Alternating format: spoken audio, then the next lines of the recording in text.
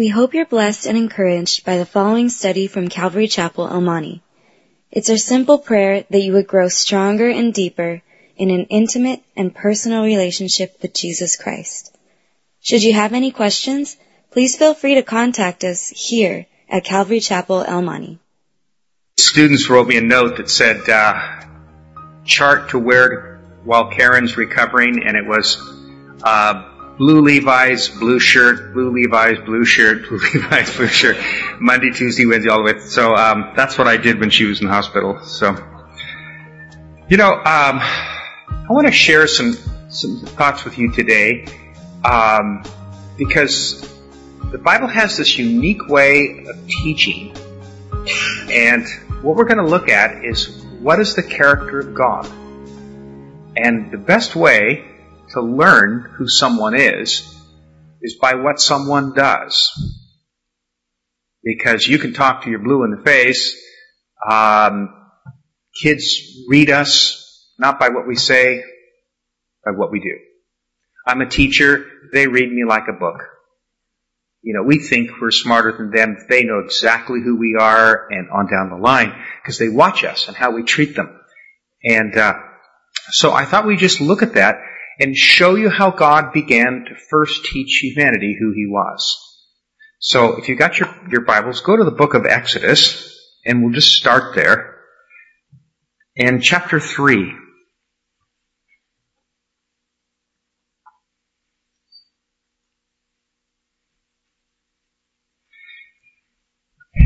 What's been interesting for me is I've had lots of people over the years talk to me about how to find God.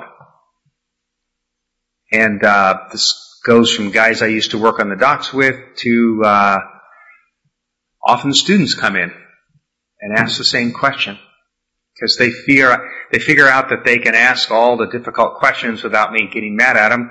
And so they do. They'll come and say, one kid just wrote on his opening paper, I don't believe in God. I'm here to do specific, but I don't believe. And another one wrote in his paper, I went to church all my life and now I don't believe. And I thought, okay, good. That's where you are. And so then the question is, how do you? And so let's start with chapter 3. It says, Now Moses, verse 1, was tending the flock of Jethro, his father-in-law, the priest of Midian. And he led the flock to the back of the desert and came to Horeb, the mount of God. And the angel of the Lord appeared to him in a flame of fire from the midst of the bush. Now, let me just share something with you. Sometimes the best way to meet God is to have a job. Did you realize that? He didn't meet God in church. He met God at work. You see, Dr. B, did you ever get away from the Lord? Yes. How did you get back? It didn't happen at church. It happened at work. I wasn't working for my father-in-law. I was working for my father, who thought I was, becoming a criminal. And so one day he just, on his way to work, said, hey, get in the truck. You don't argue with my dad. He's big. So I got in the truck and we drove. He says, I'm going to check some coolers. And so So as soon as he left, I was 13. I got out and I ran around all around the place where he worked, and I found out how to get on the roof. And I was going through all these different hatches because he had rented this building that was really old and it was really cool up there.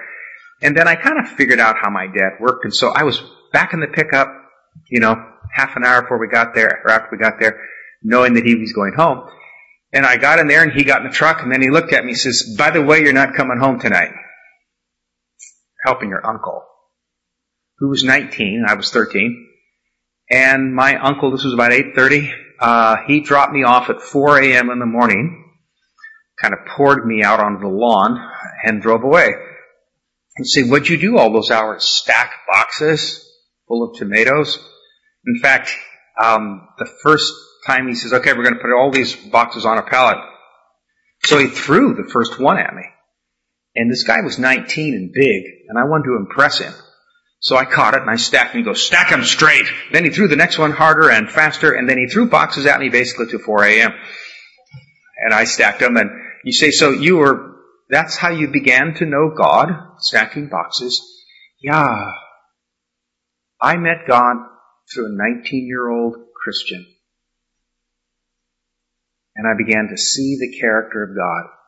Not at church, but at work. And so he would often introduce me to his other Christian college friends. He'd say, this is my pagan cousin Bruce.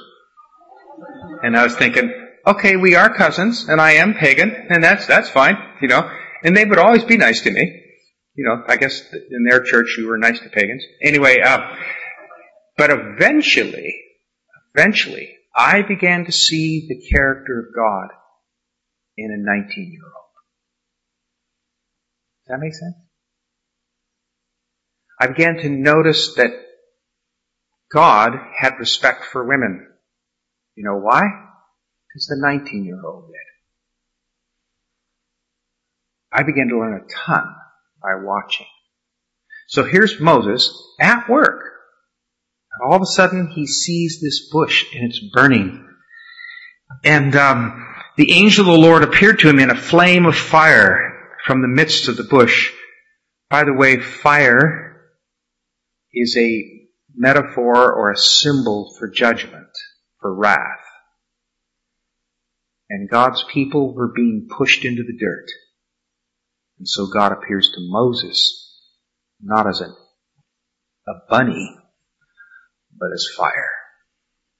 Because when you kick people around, you anger the wrath of God. And so Moses meets God as fire, not against himself. Later we're going to find out that wrath will be extended to Egypt, who was oppressing slaves. So he sees this fire, and he looks, and behold, the bush was burning with fire, but the bush wasn't consumed. In other words, he's watching a physical miracle right in front of him. And Moses said, I will turn aside now and see this great sight, why the bush doesn't burn. And when the Lord saw that he had turned aside, he called to him from the midst of the bush, and he said, Moses, Moses. And Moses says, well, here I am. The first thing the Jews learned about God, especially this Jew, is that God knows our name. There are thousands and millions of people on the earth. God knows our name. He knows your name. And then he said, and here's the key thing, don't draw near this place. Take off your sandals off your feet. For the place where you are standing is holy ground. And I think if we're going to get near the real God that is, not a God we make up in our minds, but the God that really is, we sang it just before I stood up here. God is holy. He is other. And holiness is dangerous. Those of you who come from a Catholic background, the Catholic Church does a good job of teaching you the holiness of God. Sometimes we Protestants need to learn from them. Because He is holy. And someone one time came to me and said, are you afraid of God? I says, you bet your bottom dollar I am. I'm not afraid of you, though. He says, well, you shouldn't be afraid of God. God is love. I'm afraid of Him. Because I'm not an idiot. He is awesome in power, glory, and majesty. And I should take my shoes off if the ground is holy. So a lot of times we make up a God in our own image, and we haven't really meant God. We've made up a God in our own image, not the God that really is. And so the first thing you learn here, Moses learns, is God knows His name, but God says, you take your shoes off. You get on your knees. And of course Moses does. Okay. The God of the Bible, the God that really is not a God that we can create, and He's not a concierge. He's not running around trying to, what can I do for you next? Not down the line. That He does love us, but He loves us in a much more profound manner. Okay? Go over to Genesis chapter 12, which is, of course, the other great personage in the Old Testament. is Abraham. And I thought we would look at his interactions mostly this morning and how he dealt with God. And then I want to show you something about God that goes right on into the New Testament. Okay? So chapter 12, verse 1, it says, "Now the Lord said to Abraham, get out of your country, from your family, and from your father's house, to a land I will show you." God meets Abraham with demands. God isn't our servant. We are His. And He has commands and demands of us. And the true God of the world, the God that really is, He demands of us. And if we haven't been demanded of God, we've never met Him. And He basically says to Abraham, and what He says to Abraham is rather strange. In those days they didn't have police. And they didn't have an Interpol, that sort of thing. If someone robbed you, you were protected by your family members. And if someone tried to oppress you, your clan defended you. And all the peoples of the earth lived in clans. They didn't have nations necessarily in those days. It was just your clan was everything. So if you left your clan, your family, you were wide open for robbery, attack, etc. And so the first thing God says to Abraham is, leave your protection and go where I tell you to go. Which is a frightening thing to hear. You say, have you met God in that way? Yes. God always seems to want to push me where I'm not familiar. I remember telling God when I was in college, I will never teach. As much as I admire my teachers, I will never do it. Well, then I also told him I would never do youth work. I did that for 7.5 years full time with the exact organization I told God I would never do. And you say, why don't you want to do youth work? Because I'm a serious, quiet person. I wear blues and variations thereof. The darker the blue, the happier Bruce is. Say, do you own any red shirts? Nope. Do you ever plan to own a red shirt? Nope. If your wife ever buys you a red shirt, that means she wants a divorce. She's mad at me. She doesn't buy me yellow. So you're by nature a very quiet, sort of sedate person, yes. And to go do youth work was totally like a fish out of water, and I hated it. You say, see, always done stuff like that? Oh, yeah. You know what they said about me when I was a freshman? They said, still water runs deep. Bruce never talks. I speak constantly now. Not my choice. Not my choice. He demands that we go out of our comfort zones. We go and we face what we fear. He's going to push you if you get near the God of the Bible. So he says, get out. But then watch what he does next. Because what God does is what God is. The next 2 verses are very, very typical of the God of the Bible. Here it comes. He says, go where you're uncomfortable. Go where it's dangerous, where I'm pushing you, where I will direct you. But then here's what follows. I will make you a great nation. There's a reason I want you to do this. And I will bless you. And I will make your name great. And then I love this. And you will be a blessing. And I will bless those who bless you. And I will curse those who curse you. In other words, he's saying, you don't need your clan if you're following me. I'll get you back. Whoever touches you, I'll mess them up. And whoever blesses you, I will bless. I will be your clan. And then I love the last one. And in you, all the families of the earth will be blessed. The same God who spoke here in chapter 12, verses 1 to 3, will come to earth. And he'll come in the flesh. And he will walk in the country of Israel. And he will teach with demands. His name is Jesus. But every demand on the lips of Jesus, if you open your Gospels and read it really carefully, every demand on the lips of Jesus is followed with reasons why you should do it. Let me give you a simple example. Judge not, lest you be judged. For with the judgment you judge, you will be judged. You're not supposed to have a judgmental spirit. It's such a horrible thing to have. Well, why not? Because what goes around, Jesus says, comes around. So he gives you a reason why you should do things. And I challenge you to go through the Gospels and find a command on the lips of Jesus that isn't followed by a motive why you should do it, a motive clause, a reason. You say, well, why does he do that? Because we're human and we're made in his image and we're valuable to him and he respects us. He respects your mind. This is the God of the Bible. This is how he treats humans. He knows them by name. Yes, he's demanding, but he does not think you're dirt. You're made in his image and he respects you.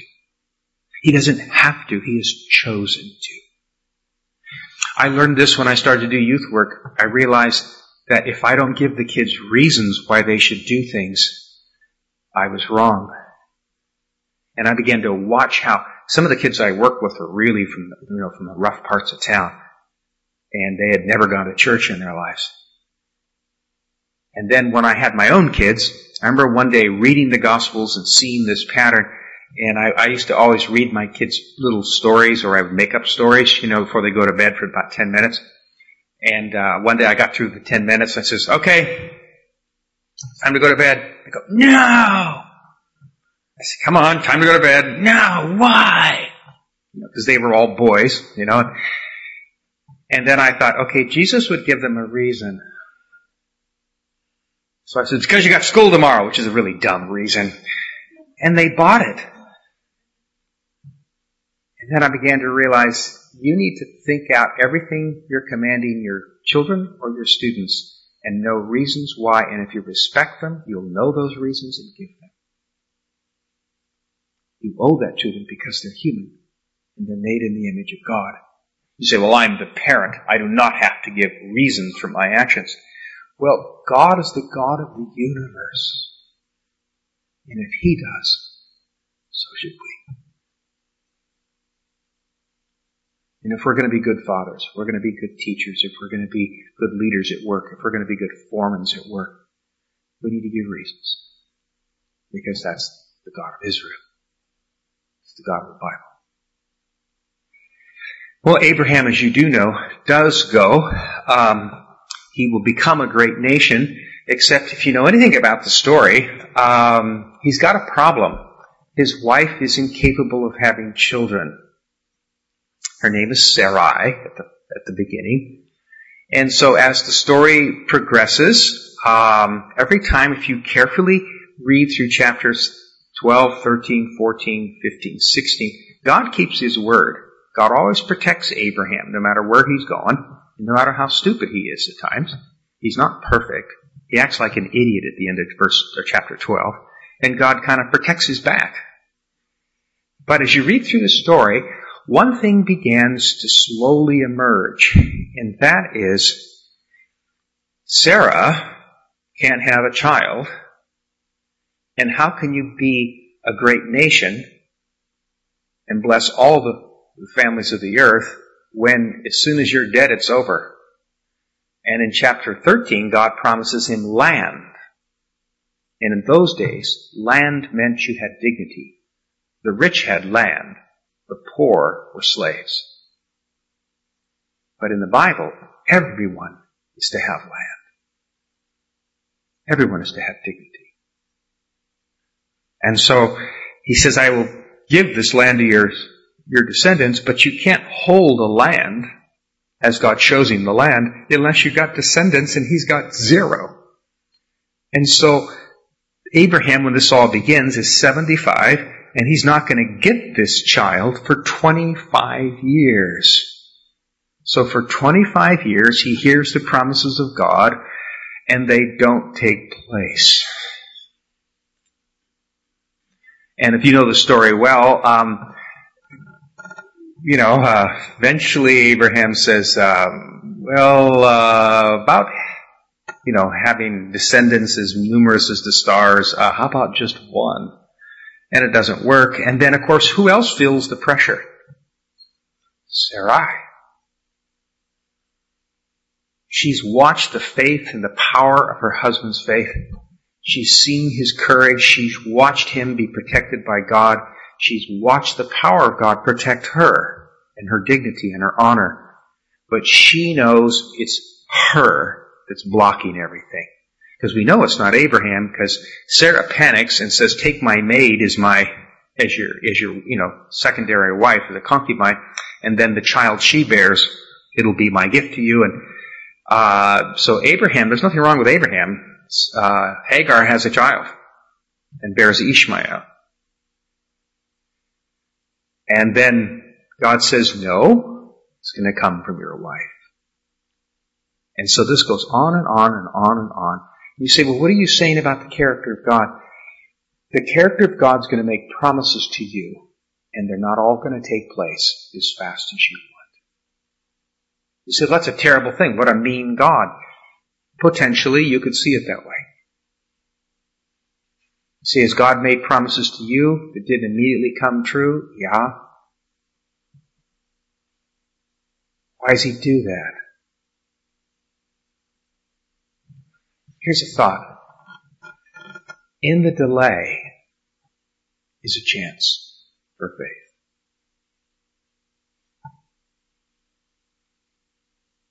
If everything you needed came instantly, you'd never have to have faith.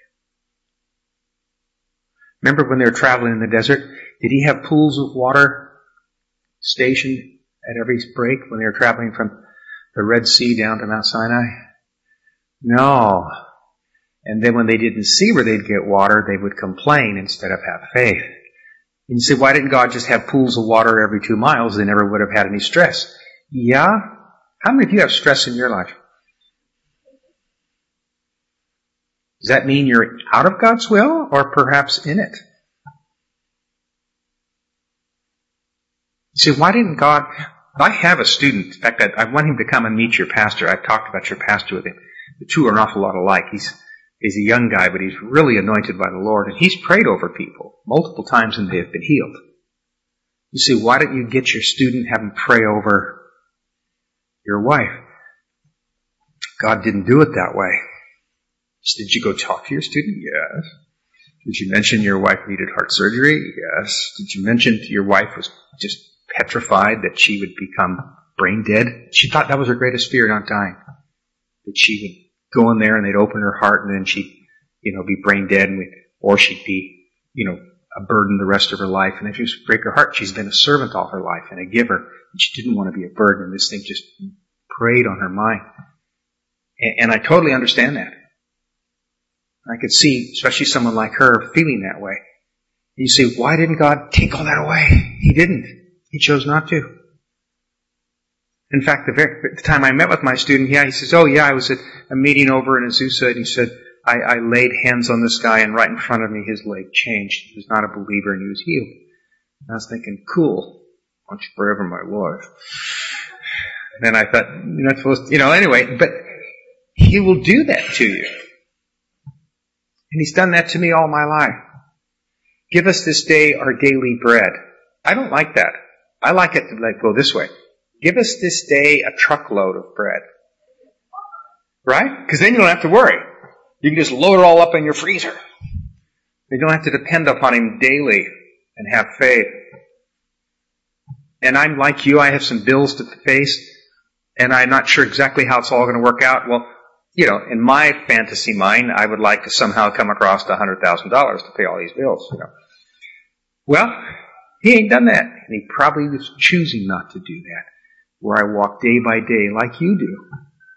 We do. We have to go day by day. And he will delay. And in that delay, there's an opportunity. Now, what I love about the story of Abraham is he goes through periodic, and so does Sarai, episodes of panic. They're not perfect. which kind of makes me like the stories better because I've never been perfect in my faith. I panic at times. Sarah panics by making Hagar, the surrogate mom, which the Lord rejects. The Lord also Abraham goes to the Lord and he says, I got this really good servant. Can I adopt him as my son? God goes, no. Then Abraham goes to God and he says, can Ishmael be my heir? No. And then God says, it'll come from the womb of your own wife. Chapter 17.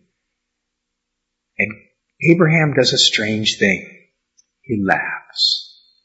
He goes, I'm 99 and she's 89.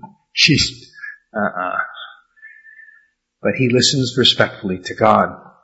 Now, go to chapter 18, and then I want to show you something that's very deep in these books, that it seems when you read these stories is strange until you think about it as a parent.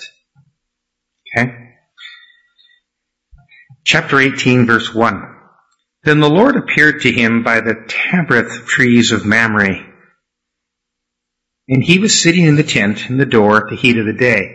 If I may say so, what's happening here is a siesta. Americans work through 1 to 3 in the afternoon. We get little or nothing done, but we're a workaholic nation. Most of the world takes a siesta, and then they work later in the evening, and they're productive. But Abraham's, it's the heat of the day, so he's inside his tent near the flap.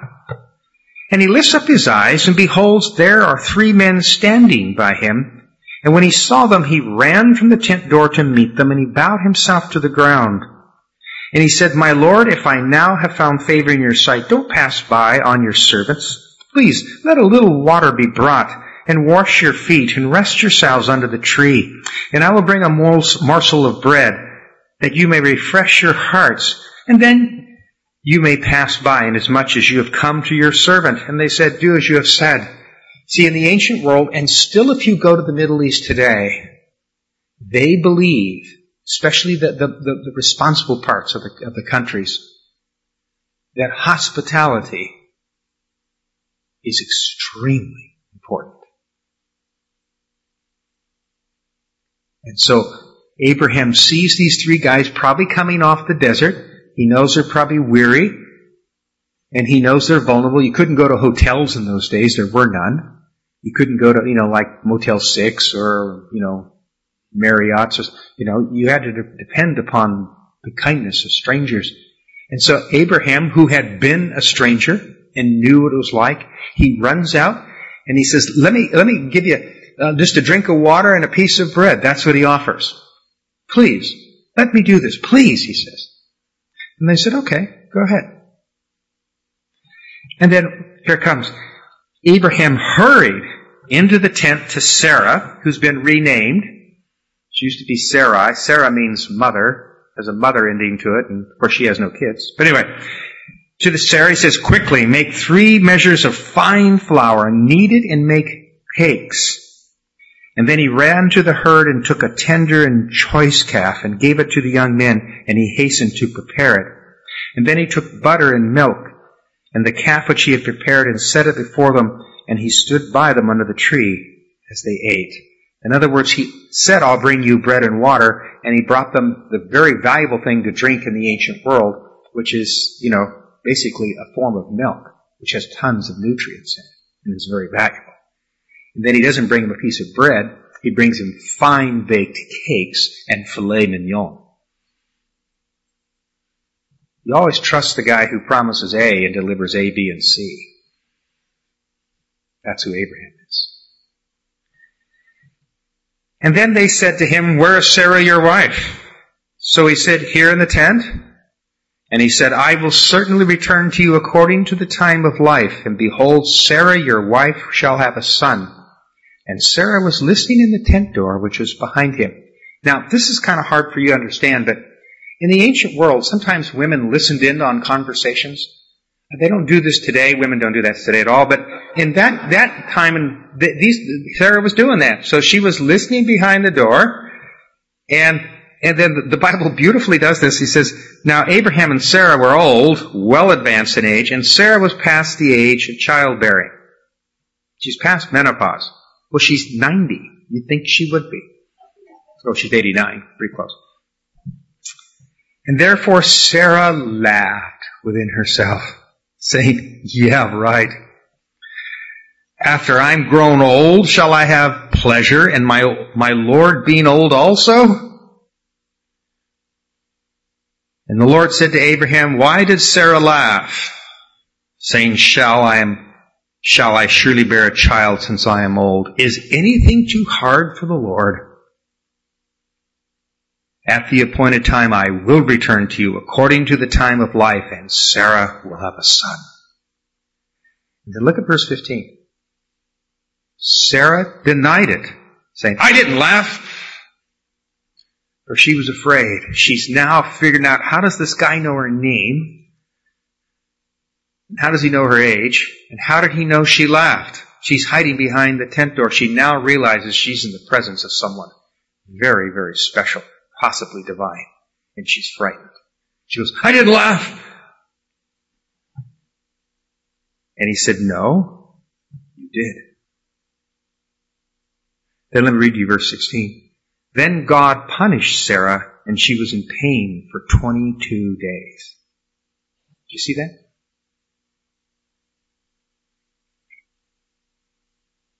That's not there, is it? What was the punishment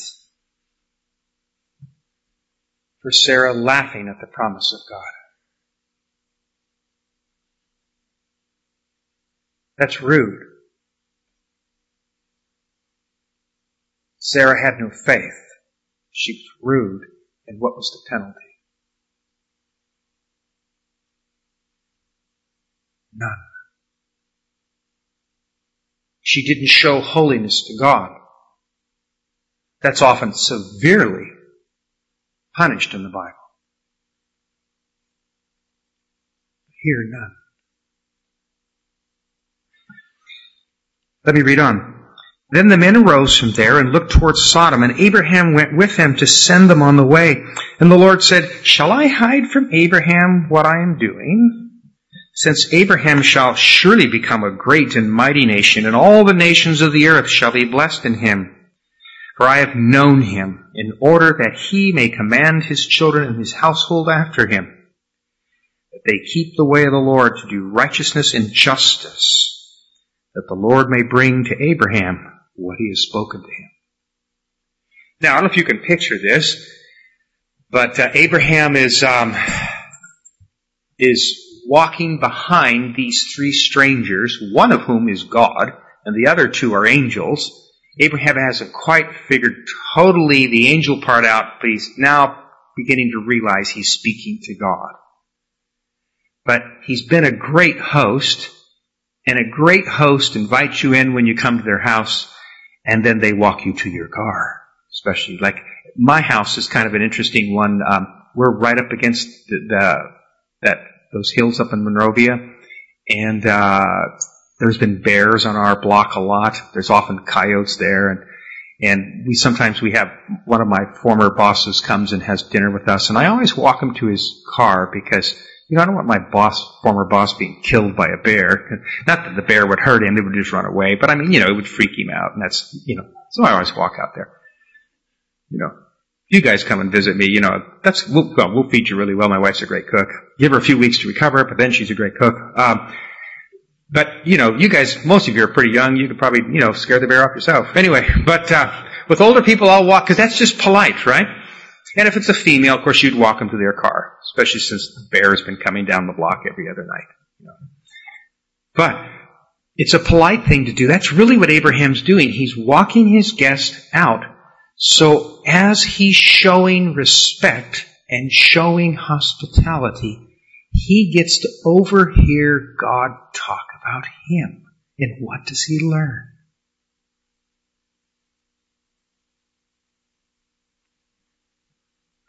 He learns that God thinks he's really cool. Should I hold anything back from Abraham because he's going to be so important on the earth? And He's going to teach His children and those way after Him righteousness and justice. The world is filled with people who have no righteousness, and the world is filled with people who have no justice. But the people of God will be just and will be righteous because they will be taught. Just like you teach all in your Bible studies. You get to hear Manny week after week. By the way, I was here in the summer too. I don't know if you know that. You said not to speak, and I just came to visit. You said, why? Because a couple called me up and they said, hey, we're in your area. We used to go to school with them. And they said, are you speaking anywhere? And we'll come and hear you. Just like when you spoke in Sacramento where we live, and you spoke at a Russian church. We went and heard it, and we got to hear everything sung in Russian. It was really cool. So are you speaking anywhere? You seem to speak at cool places. And I said, no. But come anyway, and I'll take you to a cool church. So I brought them here. They loved your church. Besides, they go to Mexico all the time and serve. And they figured out by just reading your bulletin how much you serve. And they were blessed. Isn't that interesting? Your bulletin really blessed them. Besides just being with you. But they're walking, Abraham's walking behind them and he hears this. And so you'd have to ask yourself, why does God let Abraham overhear? Why would He do that? Wouldn't that build his pride? Why is He doing this? And then He's not over. God says, then the Lord said, because the outcry against Sodom and Gomorrah is great, and because their sin is very grave, I'm going to go down now and see whether they have done altogether according to the outcry that has come up to me. And if not, I will know. And then the men turned away and went towards Sodom, but Abraham stood before the Lord. So if you could picture this, there's 4 of them. Abraham, the 2 angels, and God.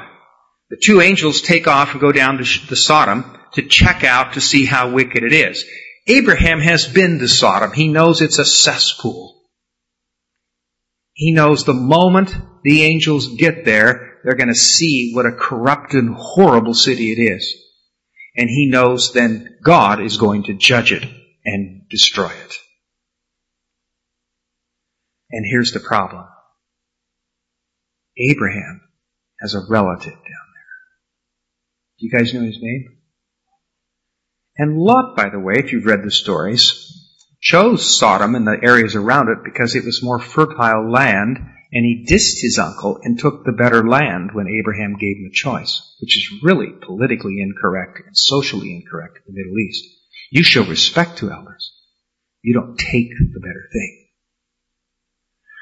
And though Lot had dissed Abraham in chapter 13, in chapter 14, Abraham risked his life and saved Lot from slavery when Sodom was attacked. And yet, Lot went back to Sodom. He went back to the world, went back to sin. And Abraham knows he's there. It's his nephew. Yeah, he's been rude, but he's still blood. He's still family. Yeah, he's chosen the world. Yeah, but he's still family. You see, do you have cousins that have made mistakes? Yeah, I've had children that have made mistakes. In fact, I have brothers and sisters when they were young that made big mistakes. In fact, they had a brother named Bruce that made big mistakes. And my parents never went down to the courthouse and disowned us. They kept us as children. In fact, guess what they did for us? They prayed for us. Wasn't much else they could do. My mother used to say, for a long time she could never close her eyes without seeing my face, and she would pray. And I'm here this morning because she did. So Abraham is a righteous man, and now begins his prayer for Lot so he doesn't get destroyed. Here it goes. And Abraham came near and said, would you destroy the righteous with the wicked? That's an interesting question to ask God, isn't it? If you want to get the policeman to not give you a ticket, would your opening line be, "Are you fair?" And suppose there are 50 righteous within the city. Would you also destroy the place and not spare it for the 50 righteous that were in it? Far be it from you to do such a thing as this, to slay the righteous with the wicked, so that the righteous should be as the wicked. Far be it from you. Shall not the judge of all the earth do right? Who is basically impugning God's character? Abraham. Is he being just a titch rude?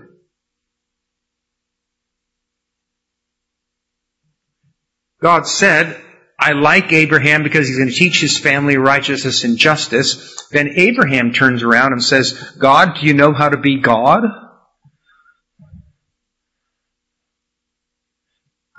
Okay, here's I think that's verse 25. Let me read verse 26. And the Lord said, "How rude of you." And he killed Abraham right there. Now, this is what's so amazing. "If I find in Sodom 50 righteousness within the city, I will not spare all the place. I will spare all the place for their sakes." No rebuke. Okay, he says. But this is God he's just spoken to. He says, okay. And then, of course, you know the story. It gets kind of really cool. Then he goes up. It's kind of like bargaining, He goes, then Abraham said, well, now Abraham realizes he's been an idiot. He says, "I am but dust and ashes, and have taken upon myself even to speak to you." He's kind of really realizing what dangerous ground he's on. "So suppose there's 5 less than the 50 righteous. Would you destroy all the city for the lack of 5? And he said, "If I find 45, I will not destroy it." And then he spoke to him yet again. He says, "Suppose there should be 40. He says, "Okay, 40. Then he says, "Oh, no, don't let the Lord be angry, and I will speak. Suppose there are 30. And he says, "Okay, I won't do it for 30. And then he says, "Now indeed I have taken upon myself to speak to the Lord. Suppose 20 should be found." And he says, "I will not destroy it for 20. And then he says, not let the Lord be angry, and I will speak but once more. Suppose 10 should be found there." And he says, "Okay, 10's enough." Now, question. How many were down there? 4. So did the city get destroyed? But was Abraham praying for the city or for Lot? So did he get his prayer? And when you read the story in chapter 19, the angels go to Lot and say, "Get out of the city. We can't do anything until we get you out." We are bound by the prayers of a righteous man, because God has so chosen to bind himself to your prayers. Who wanted Abraham to pray? Who told him he was really cool? Doesn't that give you courage to pray? And then who told him that he was going down to Sodom in the first place? God led him over here. So why did God not chastise him for being rude? Why did he let that go? Why did he not punish Sarah for being rude and having lack of faith?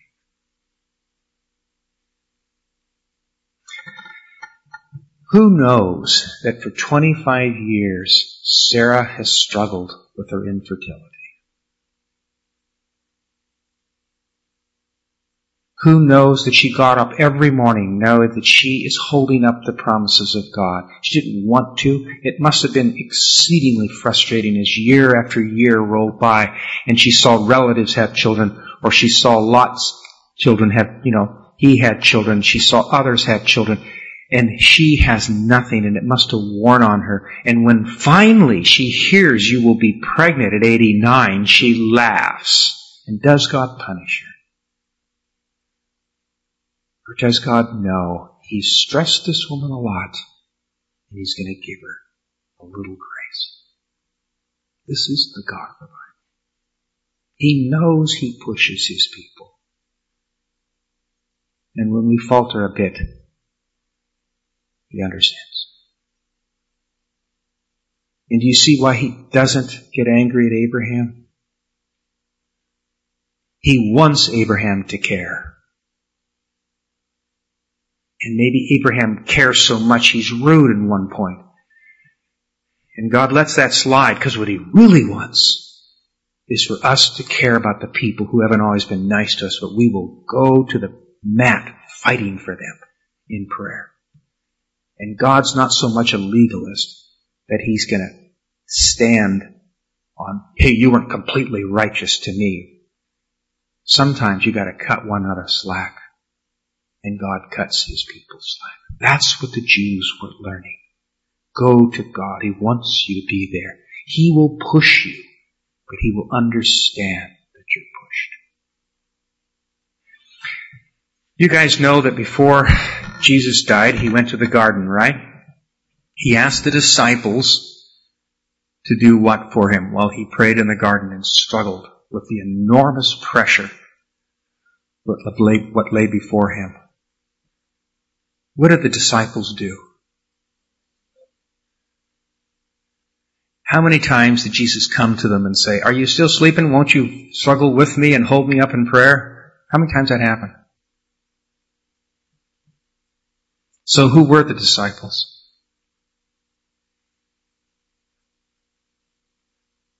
Oh, they were disciples of Jesus and they were jerks. Why didn't he get better men? Does he fire them in the garden? Does he go, man, you could have stayed 1 hour and prayed for me? You guys are losers. I'm going to go down and get a whole new group of guys. See you guys. I'll be back. Then I'll keep praying and then I'll go to the cross. Remember when they panicked in the boat? And he says, where's your faith? Did he fire them when they got to the shore? Did he stress them? Who got them to get in the boat? Who fell asleep on them? Is God in the Old Testament and God in the New Testament much alike? Let me end with this. Jesus says to the disciples, the spirit is indeed willing, but the flesh is weak. That's after he chastised them. Can't you stay awake? But then he says that little statement, that little metaphor. And then he says, all right, get up. The sinners are here. Let me share something with you. If I was a disciple, and after they hauled my master away, and I realized that the guy that I love more than anything in the world, I let down, I would have just been crushed. And as the days would go on, it would have crushed me. But Jesus slips this little phrase in there, saying, the spirit was willing. I know you wanted to, but your body betrayed you. What was he really doing when he said that little saying? He was forgiving him. He knows he pushes you, and he will push you in the days to come. And do your best and keep struggling. And you may laugh at his promises, and you shouldn't. And you'll be called on it. But he ain't going to punish you. By the way, guess what they named the boy? Abraham and Sarah. Isaac. Do you know what Isaac means? It means laughter. Why did they name him Laughter? Did they name him Laughter because all the ladies all around in the surrounding tents and stuff in the area thought, hey, that 89-year-old woman's pregnant. Was that why they named him Laughter? Imagine her getting up to feed at 2 o'clock. She's 89. Or did they name him Laughter because once she got a baby, like was said earlier this morning, all the pain doesn't count. The joy of the new life is what counts. Or did they call him Laughter because God got the last laugh? Let's pray. Father, we ask you